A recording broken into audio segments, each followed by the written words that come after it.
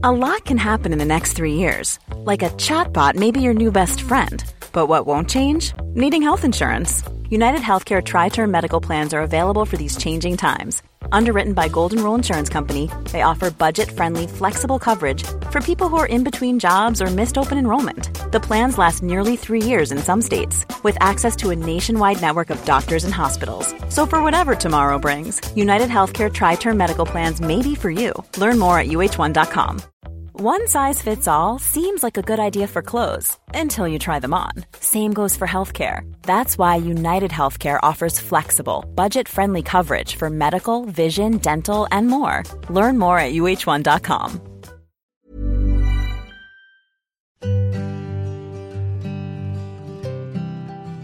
I'm Gary Bloom, and this programme is called On the Sporting Couch. I'm a counsellor and psychotherapist, and that means I work one-to-one with all sorts of people who are having or have experienced problems in their day-to-day lives. It's sometimes called a talking therapy. It doesn't mean the individual is ill or sick. It just means they feel the need to discuss the things that are going on in their lives because they're going through a tough time. 1 in 4 of us will experience these strong feelings that can overwhelm us at some stage in our lives. My training allows me to work with people, but especially sportsmen and women, who are dealing with depression, performance anxiety, relationship and work issues, as well as addictive behaviours. I'm undertaking this project to help widen the understanding of mental well-being in sport and beyond. Nearly everyone listening will know of someone who's been in this position at some stage, and hopefully this programme will give a greater understanding of what goes on between therapist and the person who today is on the sporting couch. Meet Duncan Bell, a former England rugby union prop whose club career, international career and personal life have been profoundly affected by some of the issues we're going to hear about today. He played nearly 400 club games, including Sale Sharks and Bath, and wore the white shirt of England 5 times in a career that lasted nearly 20 years. Duncan was a player who measured his success in inches and his failure in miles. So, in the next hour, I hope you'll hear what I think is a brave admission by an elite athlete that the life they were leading as a professional sportsman wasn't all it looked like from the outside.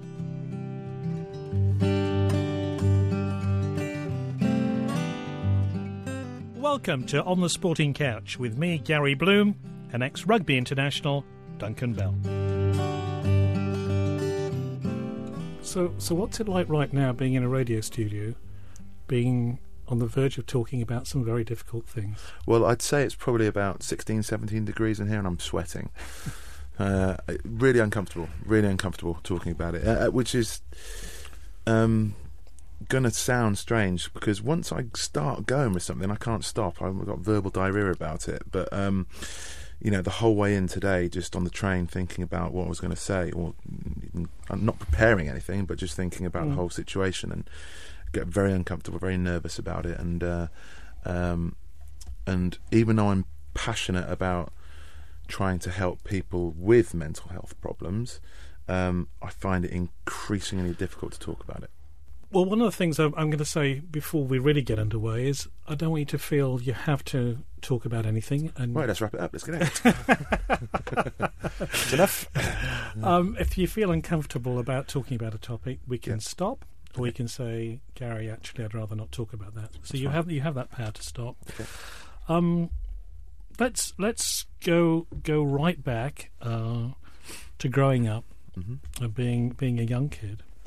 What was it like? I think I had a really good childhood. Middle class family. Mum and Dad were together for a proportion of that, and I said I grew up in a fantastic village, 3 or 4 miles from where I live now, on the edge of the Cotswolds. I don't look back on my childhood with many negatives. Really, I loved my childhood, and that a lot of that actually came to a lot of my memories from childhood actually are sporting memories. So just very, very happy, really. Yeah. So you're a sporty kid? Yeah, absolutely. Yeah, I just my dad tells a story about, as soon as I could sit up as a baby, he would roll a ball to me, and I'd try and catch it and obviously throw it back. And I remember him taking to me to swimming as a wee lad, and dragging me down to rugby practice, and so yeah, everything was, and cricket, but everything was. It was very. My dad obviously wanted me to play sport, but just because he was a naturally sporty bloke too, but it was very much part of my soul. So, what were relationships like at home with siblings and mum and dad?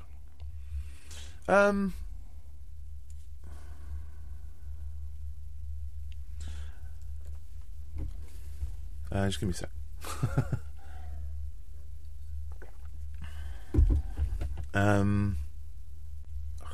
Just give me a sec, sorry. Take all the time. Now this is why I was nervous on the train coming in. Life at home.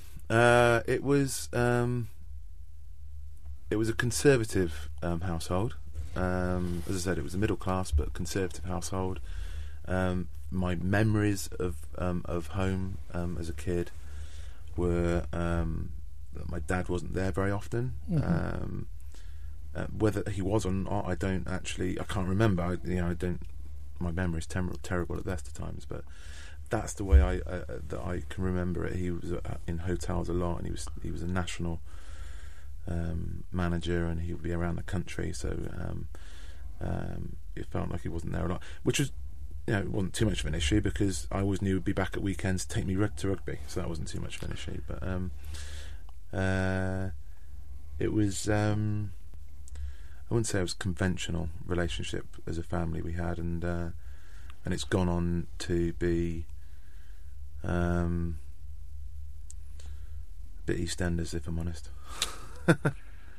You see, you laugh there, but I suspect that hides a lot of pain. Well, yeah, it's, I'll be honest, it's not been great the last few years, but you move on with it, don't you? So it is what it is. Yeah, I'm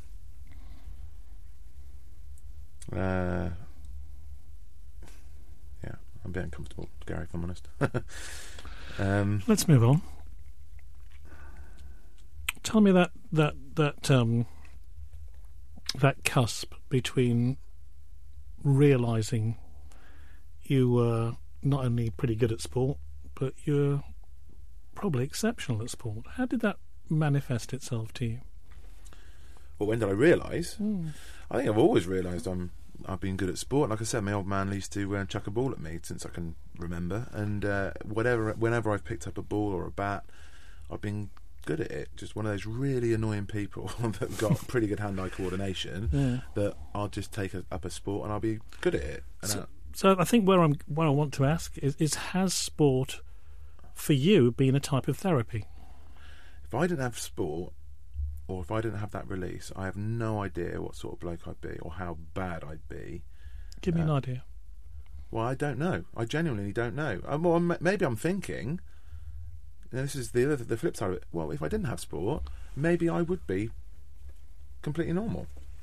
Who knows? It's a parallel universe. No one knows. No one knows that. My dad might have not have chucked a ball at me when I was knee-high to a grasshopper, and I might have been academic, and I might have been a bloody politician or a doctor or a therapist, whatever it might be, and I might be someone completely different. So it's a difficult question to ask. I am who I am, and I'm relatively good at sport, but I love sport, whatever it might be. I love to be involved with it.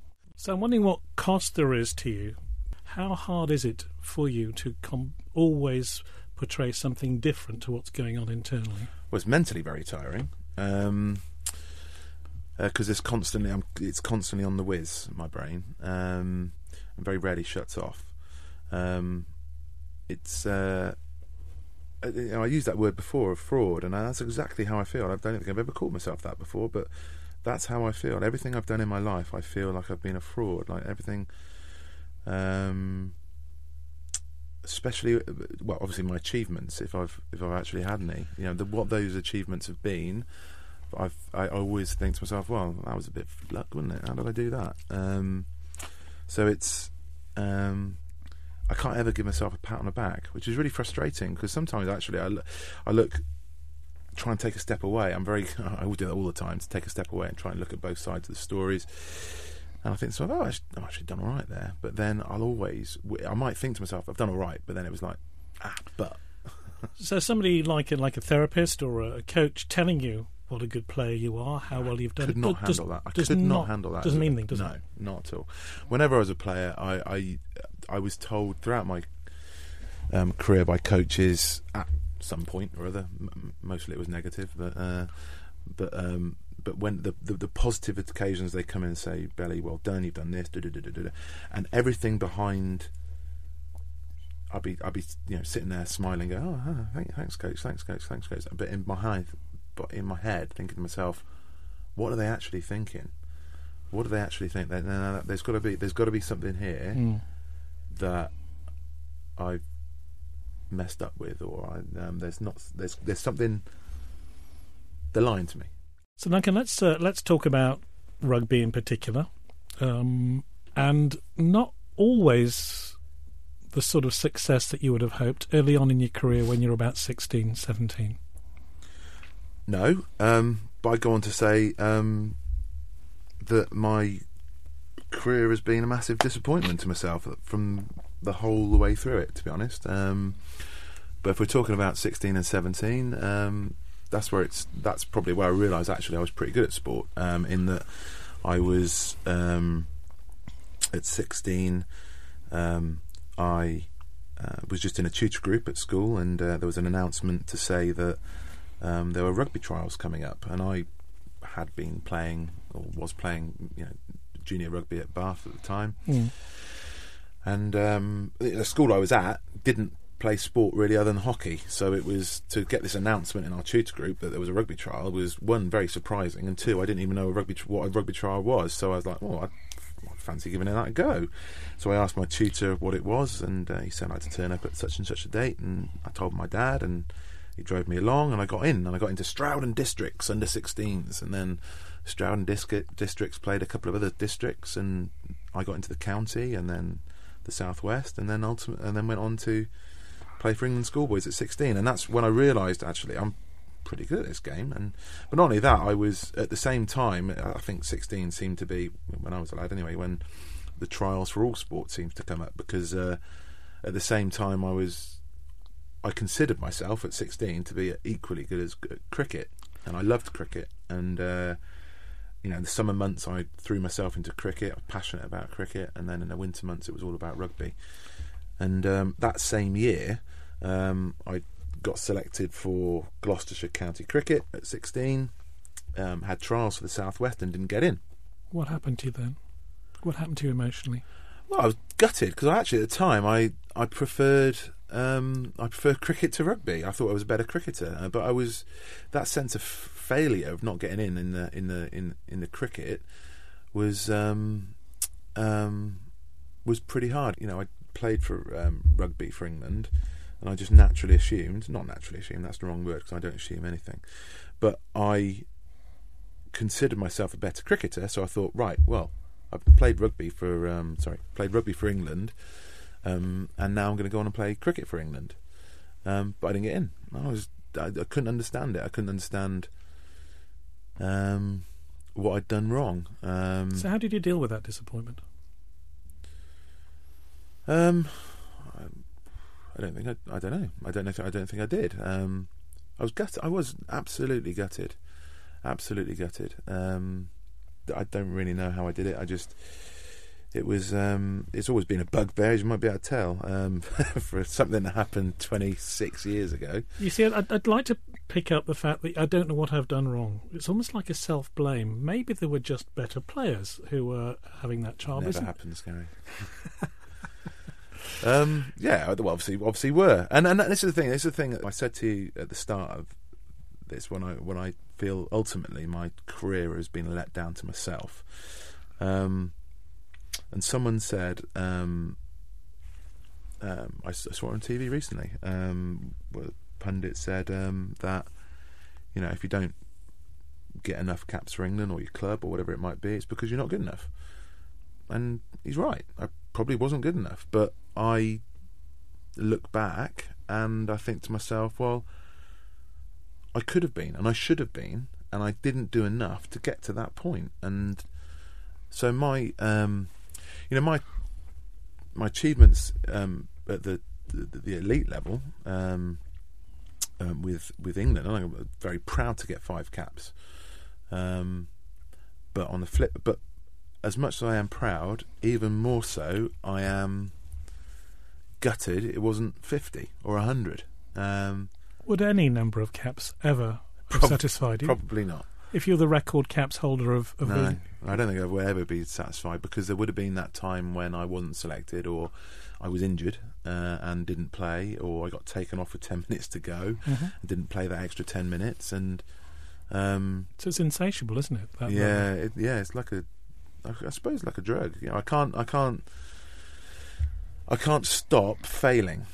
That's probably the issue. Is I can't stop that fear of failure and actual failure, how I perceive failure, constantly happening. But also the success in your life, it strikes me, can't be banked. There's no way of that you holding on to the success that you have had in your career, and somehow the failures are measured in a completely different unit. Yeah. You're right. The negatives, they accrue interest, and the positives don't have any. Go the way of Brexit.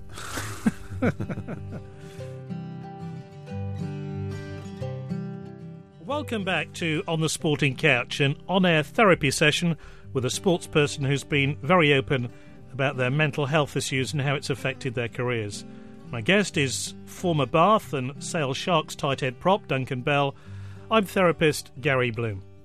One of the things that struck me very deeply about talking to you the other day was that what you said was, for the 80 minutes of a rugby union game, you're completely involved with what's going on in the match. Any sense of depression, anxiety just gets cut out. Is that right? Yep, absolutely. I don't remember any moment during a rugby game when I was on the field that I ever had any sort of problems at all. Nothing. I don't remember that at all. Before the game, wow, yeah. At half time, they started to creep back in, but then as soon as the game started again for the second half, no, absolutely fine. So what was going on for you before kick-off, during the half time when maybe you were being criticised by the coach or the manager, and after the game? Well, my this goes back to a conversation I remember having with whoever it was, with the England under 16 schoolboys. Sorry, it was England under 18s. So I was 17 at the time, and so we're all 17-year-old kids. There's a questionnaire handed around to the players, and it was all to do with, you know, how we perceive ourselves as people, as players, and basically about positivity. And it was, I don't remember any of the questions at all, but I remember it was 1 to 5. And as it turned out, 1 was a very negative emotion and 5 was a very positive emotion. And so I'm answering all these questions, and I'm not even never had ever done one of these tests before, so I knew nothing about it. And I was like, oh, these are interesting questions, and I was just filling them out. And just filling out, and at the end of it, it was, they said, the England team, the full England team, has just done the same test, and Jason Leonard, who had millions of caps for England and the Lions, who was a current prop at the time, they said he is, every single one of those questions for him is 5. He's positive about this, all the way down. I looked at my results, and I was like, oh my God, mine were all 1s and 2s, and I just, at that point, think to myself, wow, well, I'm not Jason Leonard, I'm someone completely and utterly different. And that moves on to the way I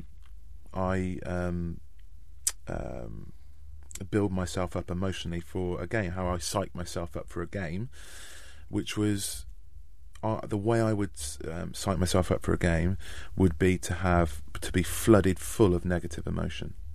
So I would, which I understand is the wrong way to do it.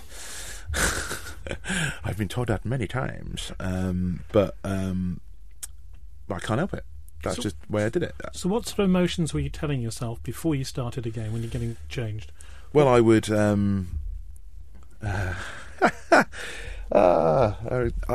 before every single game... I can't believe I'm going to say this. Everywhere you go, there's always obviously... the change rooms are obviously urinals, and normally there's little stools. Normally, most clubs have 3 little urinals. So... I don't know how this ever happened, but I would always... I can't believe I'm going to say this.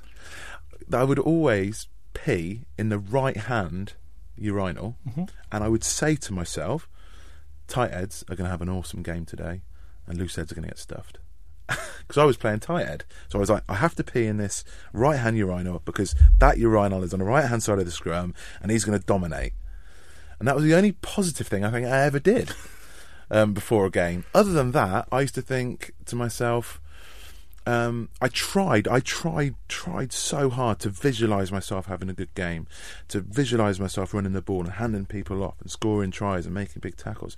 But if that went through my head, as soon as that went through my head, the next emotion or the next visualisation was me of getting annihilated in a scrum, missing a tackle, losing the game, dropping a ball over the line, breaking my leg, breaking my neck, letting people down, and that's the way I went into a game, every single game, with complete fear because of it. But that's how I did it, and I don't remember doing it any differently ever since I was a 16-year-old kid with the England at schoolboys. It's just the way I did it,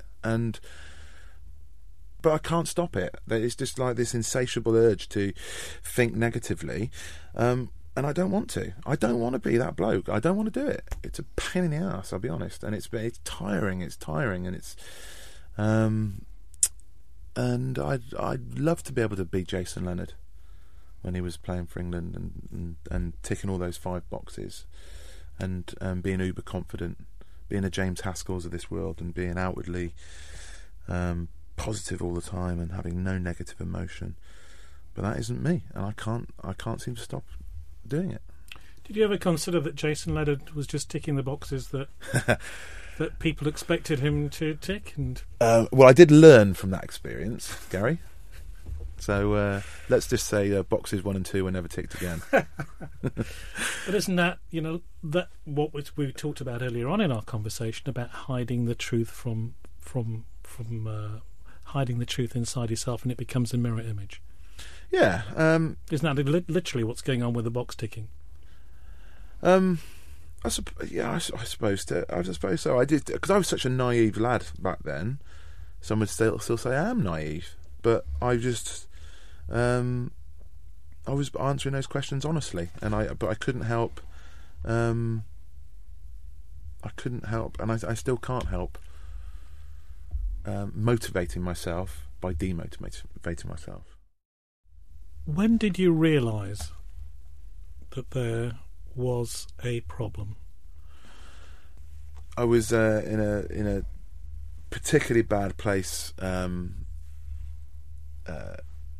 mentally, but I was also going through a divorce at the time, which obviously exacerbated all the problems that I have. And we were on a pre-season trip. When I was at Bath, we were on a pre-season trip to Portugal. It was a pre-season camp, and we were away for, I think, a week, and it was all hard work and what have you. But I was playing table tennis. So I was playing table tennis with David Flatman, and we finished the game, and he wandered off, and I wandered past the doctor, and the doc just pulled me to one side. I said, "Belly, can I just have a word?" I said, "Yeah, Jules, what do you want?" And he goes, "Just sit down." And he said, "How are you feeling?" And I was like, "All right, mate. What's up?" He goes, "Belly, how you feeling, mate?" And gone, broke down. Don't know what happened. It flicked a switch, He just pressed a switch, and it all. I broke, completely broke, and I just thought it was the end of the world, the end of me, and I couldn't stop myself. I couldn't stop it. Horrendous, absolutely horrendous. Thinking back to it, you seem affected by it even yeah, now. I remember it vividly. Unfortunately, and it was. It didn't last very long. I say very long. It was just had a 5-minute conversation with the doc, and luckily, it was far enough away from anyone that they could actually see. Are you glad you broke down? No. You wish you wanted to hold it in longer. No, I just wish I was someone else. You wish you were someone else or someone else. Yeah, someone else. I don't wish it. I don't wish it had ever happened. No, I don't. I'm not proud of it in any way. I wish I don't remember it. I wish it hadn't happened. I wish I wasn't like I am. Is that shame? Yeah, 100%. Yeah. Because shame is usually the strongest human emotion going. And it's just embarrassing. It was embarrassing. I've always been an emotional guy. I can always remember. I can remember watching E.T. I was probably 8, less than that probably. I was younger than that, and bawling my eyes out at the end of it.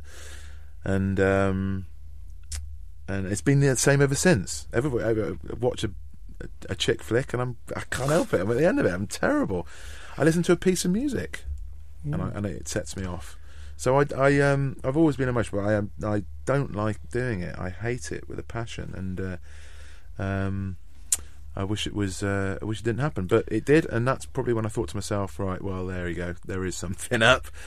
Let's crack on. Let's see what we can do to resolve it. And you got great encouragement and confidence by another great rugby union player, John Kirwan, who has also been very open about his mental health issues. He has, yeah. Runs his own charity. He was at the top of his sport when he was playing, probably the world's best rugby player, and had a huge breakdown. And I came out when I spoke openly when I retired from my career initially in 2012, and did the article with the Telegraph. Just before that's on the lead up to that article being written, I played in a Help for Heroes game, and it was a little bit like a bars game at Twickenham, and something I was really proud to be involved with. And JK was the coach, and I thought to myself, right, I'm gonna make a beeline for this bloke and talk to him openly about it, because he talks openly about mental health issues. And I thought, well, I'll never get a better opportunity. And I completely bottled it when I turned up. I didn't say anything to him. I just introduced myself. Said, he went, "Hi, I'm JK. I'm Belly. Let's go and play some rugby." And I didn't talk to him, and it was on the tip of my tongue the whole time I was there. And it was, bring it back to that, it was shameful. I didn't want to talk about it, so I didn't. And then I go on and do the article, ridiculously, having not spoken to JK, so I'd get it out there in the world for everyone to see and read. And then at the end of that season, again, I get selected for the Bars to play against England, Ireland and Wales, I think it was, and I was part of the squad, and JK was coach. And I remember walking into the hotel in Cardiff, and I walk into the foyer, I got my bag, and JK is there, and he takes one look at me, and I look at him, and I could see he's registered, and he goes, and he has his arms out, and he goes, "Belly, why the fuck didn't you tell me?" I'm like, yeah, I have no idea, mate. I have absolutely no idea. Shame? Yeah, completely. Well, I do know, shameful. And he gave me a massive hug, and we had a great chat for ages afterwards, and and he just spoke to me about it, and and a guy that isn't ashamed of it, and I wish I was like that, but I'm not. And he's just a bit of an inspiration, really, the way he's coped with it and got on with it, and I sort of haven't. In the midst of all this, you have a divorce, which affects you deeply as well. Yeah. How does that add into the picture? Well, it certainly didn't help. that was probably when I went rapidly downhill, if I'm honest. Obviously, life events don't help with depression and anxiety and stress. And I remember in 2001, years and years ago, when no one ever did any shows like this, no one spoke about it. It was completely taboo. And in 2001, I remember feeling like this wasn't something right, and make an appointment with a GP and sitting outside the surgery waiting for my appointment. The first time in my life I was early for an appointment, and I'm waiting and getting to the time and looking at my watch going, it's time to go in. And I think to myself, what am I going to talk to this GP about?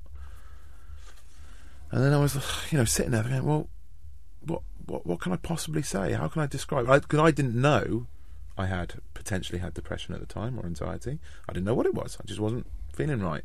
And I was like, right, I'm going to go in there and just go, hi, doc, something's wrong, but I don't know what. So I sat there, and the clock ticked by, and I literally went, mate, man up, will you? This is pathetic. And I just started the engine and buggered off. Went, that's enough. What the hell am I doing? But it wasn't until that moment with the doc, when he prescribed me citalopram, and he told me to go and see a therapist. It wasn't, that's when I definitely went, well, that's it, that's what I've got. Oh, right, okay, a bit of a moment. Oh, right, that's what it is. Which was a great relief, as well as shameful and weak and pathetic and all the negative adjectives you can think of. But at the same time, a relief, and that I could do something about it. But at the same time, it was, how can I look anyone in the eye again, knowing that that's who I am. So yeah, I was pretty low at that point, and the divorce certainly didn't help it, but that's probably of my own making. So there it is. Ever catch yourself eating the same flavorless dinner 3 days in a row? Dreaming of something better? Well, HelloFresh is your guilt-free dream come true, baby. It's me, Keke Palmer. Let's wake up those taste buds with hot, juicy pecan-crusted chicken or garlic butter shrimp scampi. Hello Fresh. Stop dreaming of all the delicious possibilities and dig in at HelloFresh.com. Let's get this dinner party started. Hey, it's Ryan Reynolds, and I'm here with Keith, co-star of my upcoming film, If, only in theaters May 17th. Do you want to tell people the big news? All right, I'll do it. Sign up now and you'll get unlimited for $15 a month and 6 months of Paramount Plus Essential Plan on us. MintMobile.com/switch. Upfront payment of $45 equivalent to $15 per month. Unlimited over 40 gigabytes per month. Face lower speeds. Videos at 480p. Active Mint customers by 531.24 get 6 months of Paramount Plus Essential Plan. Auto renews after 6 months. Offer ends May 31st, 2024. Separate Paramount Plus registration required. Terms and conditions apply if rated PG. Hey, Dave. Yeah, Randy. Since we founded Bombas, we've always said our socks, underwear, and T-shirts are super soft. Any new ideas? Maybe sublimely soft. Or disgustingly cozy. Wait, what? I got it. Bombas. Absurdly comfortable essentials for yourself and for those facing homelessness. Because one purchased equals one donated. Wow, did we just write an ad? Yes. Bombas. Big comfort for everyone. Go to bombas.com/ACAST and use code ACAST for 20% off your first purchase.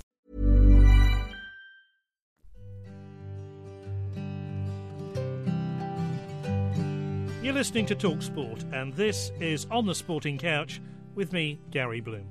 Joining me in the studio today is former England Rugby Union prop Duncan Bell, whose club and international career have been deeply affected by anxiety and depression. I don't know why. I have always spoken more openly, more honestly with women than I have ever with men. Maybe that's because I've always been surrounded by 40 massive, aggressive rugby players throughout my life, and that's not something you tend to open up about. Did they give you hugs? Yeah, but they were man hugs. They were different. They were hugs after scoring a try, after, high five from doing something good. Did your dad hug you? Blimey, there's a question. Probably. Mate, got me. Take your time. I don't know. I can't remember. Yes. Must have done, but I don't remember. I know this is a tough question, Duncan, and I don't ask it lightly. Are you able to hug your kids? Oh, yeah. What does it mean to you when you do? Everything. That's a really interesting question, because everything I do with my kids, I've never really thought about it like this.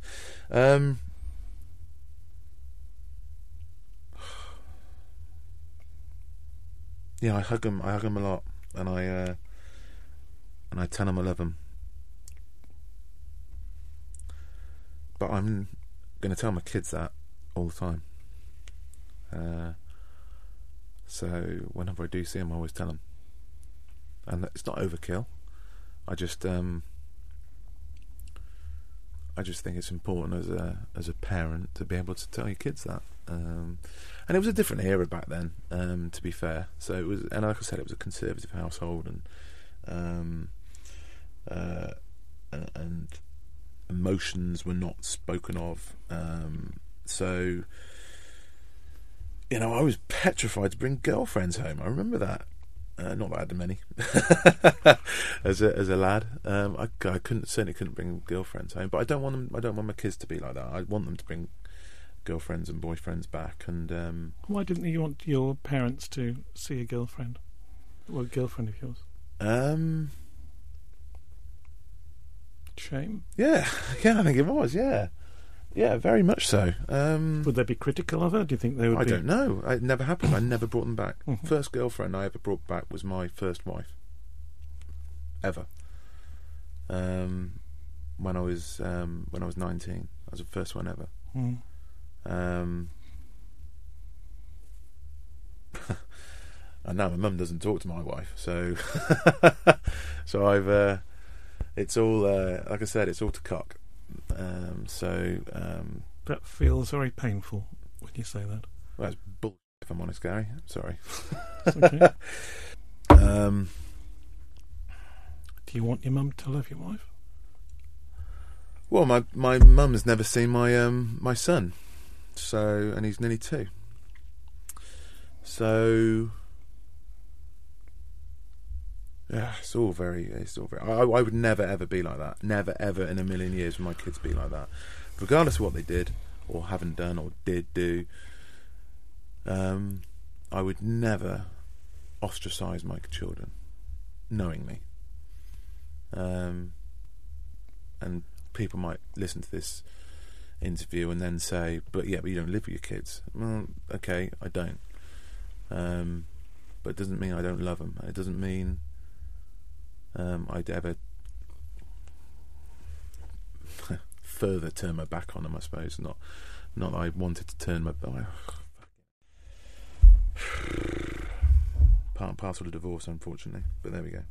What strikes me is how much pain you carry. Yeah, it's not great, mate. It's not great in my head, Gary.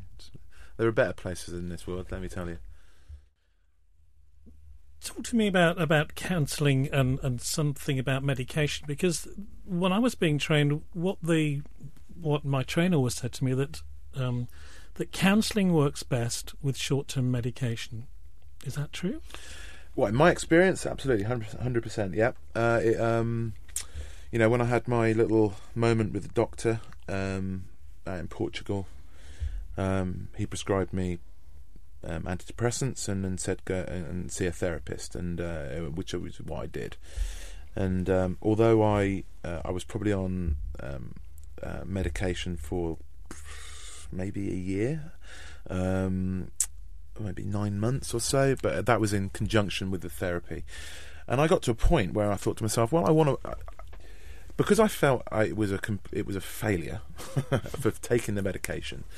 I wanted to get off as soon as possible. It was a goal of mine to get off them as soon as possible, because I felt numb on them, and I know that's what they're meant to do. I know they're meant to do. They're meant to take away the end of the spectrums, or the bad end of the spectrum of emotions. But for me, it took away both ends.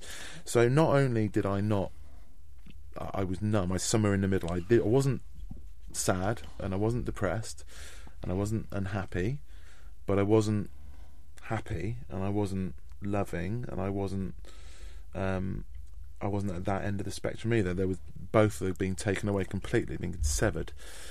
And I sat in the middle, and I hated it, wandering around in a haze. Couldn't stand it.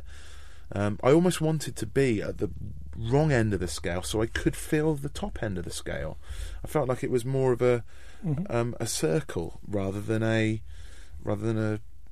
line, if you know what I mean. And so I was on them for about 9 months with the therapy, and I felt I was doing really well. And I came off them for about another year, and then I started to I could feel myself. Well, no, I couldn't actually. It was my wife, bless her. She kept her eye on me and keeps her eye on me, and said to me that she thought I was struggling again, and I said, no, I'm not. And you are. So I went back to the doc at that point. She'll always tell you she's right, and she is. And I went back to the doc, and he prescribed 6 more months. So I went back on for 6 more months. Again, I thought it was blimmin' failure, but it set me on a straight and narrow. And then after that, I haven't used them since, and I haven't been back to a therapist since. And that must be 4 years or so. So you're doing well. You wouldn't believe it, would you? I think you're doing remarkable. All the negative comments I've come out with today, you wouldn't believe it. But your negative comments, they're all about yourself. Yeah. Okay. I think there's a split here, and the split here for me as a therapist is rugby is about being tough and having resilience, physical resilience, mental resilience, going into big games, taking big hits. That is one side of the sport. The other side is something that you have found very difficult to deal with, the anxiety, the depression. The two just don't seem to, in my opinion, sit very easily side by side. They don't, and you're right. And it is, it's been said to me very many times about, it's not that that's not the right environment, and that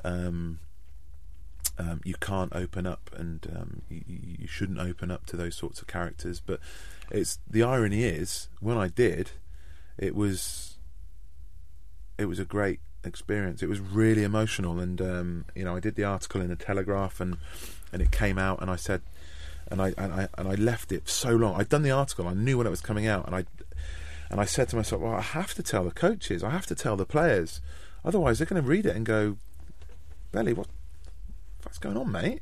And I had to tell him, and I knew when it was coming out, and every day that went by, it just went on and on. And I said, I'll tell him today. No, I don't. No, I won't. I'll tell him today. No, I won't. No, I won't. I'll tell him today.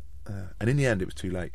And the day it came out in the morning, that's the day I told the coaches.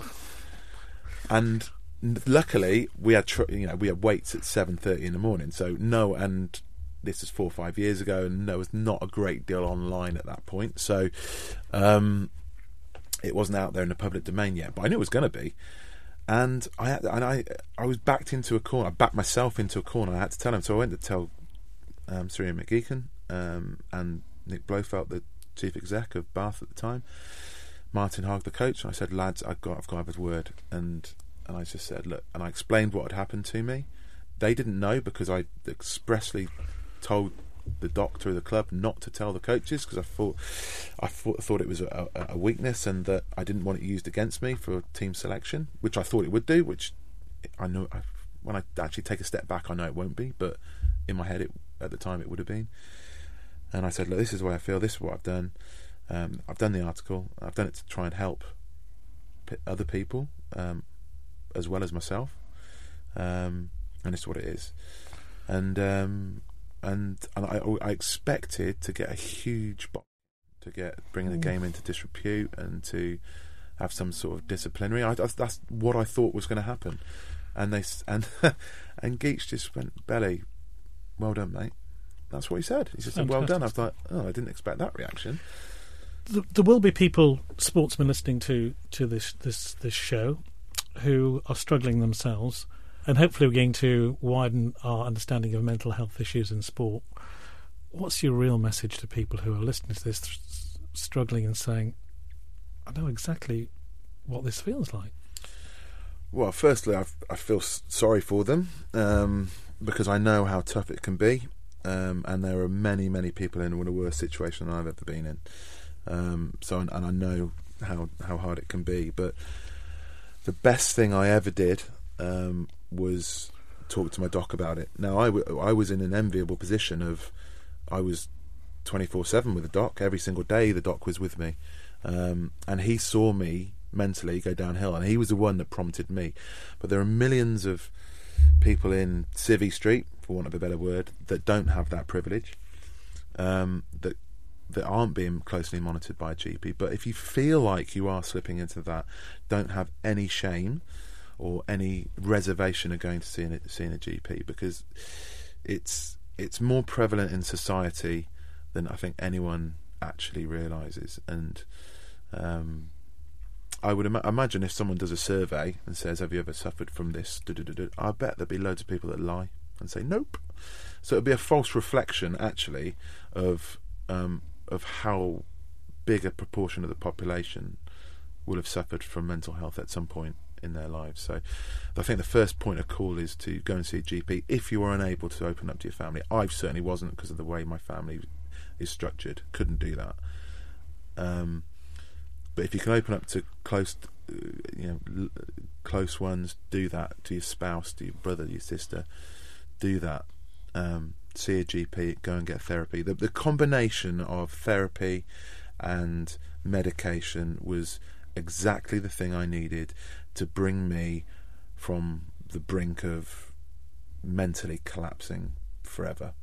And those two that combination brought me up to a degree where I can then self-medicate myself. In other words, I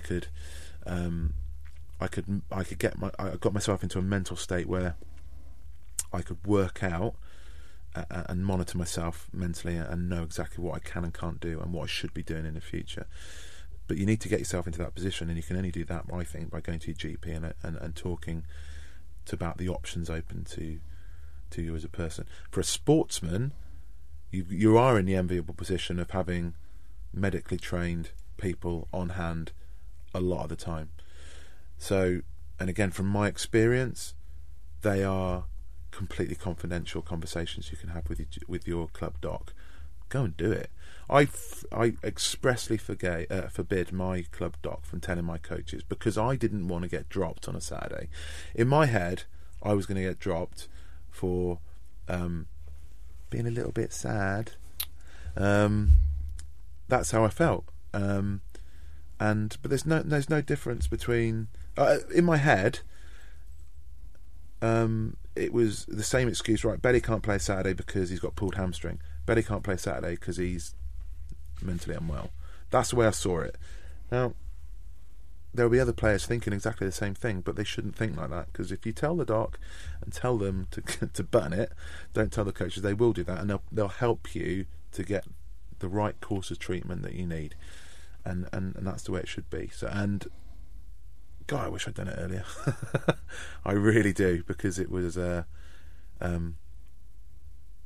maybe I would have been a better rugby player because of it. Who knows?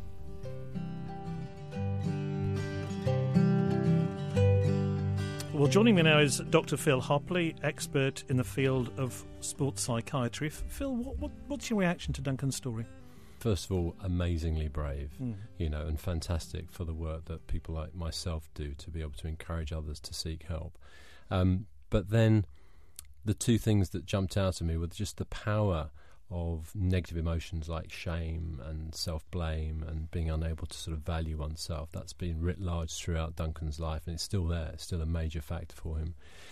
And then the thing that held him back, that worry about what other people will think, the stigma, and how that links into, for elite sportsmen and women, confidentiality and fears about not wanting to seek help. So right at the end, Duncan said, if only he'd sought help better earlier, what a difference it could have made. He could have been a better player. I've got no doubt that would have been the case.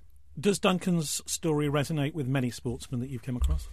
Yeah, I've been running the sports practice at Cognacity now for getting on for 10 years, and we cover 15 sports in the UK. And actually, it doesn't matter whether you're talking about a sort of 16, 17 stone, huge hulking rugby player or a very small gymnast that goes around.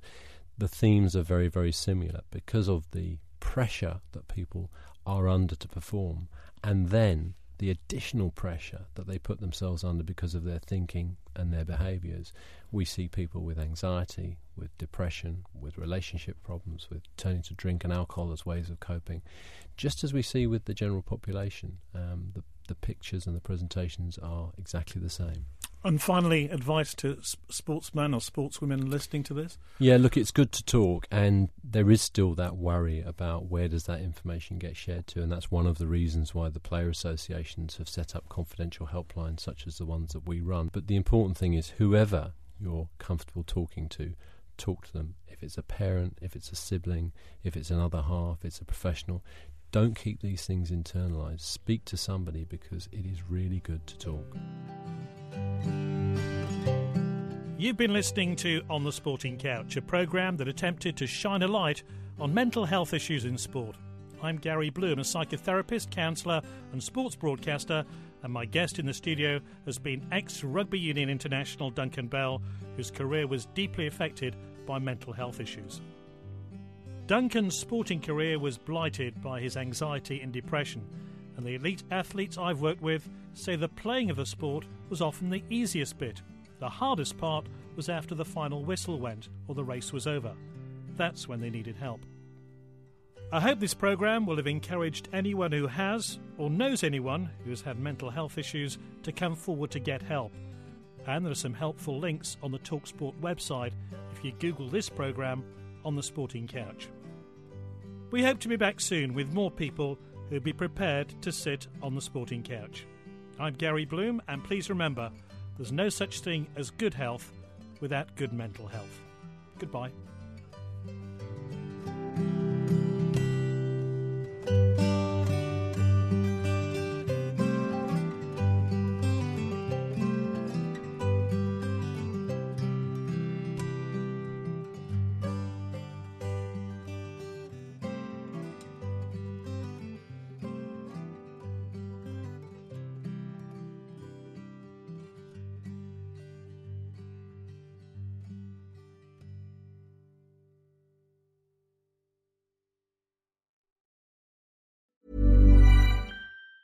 Ever catch yourself eating the same flavorless dinner 3 days in a row?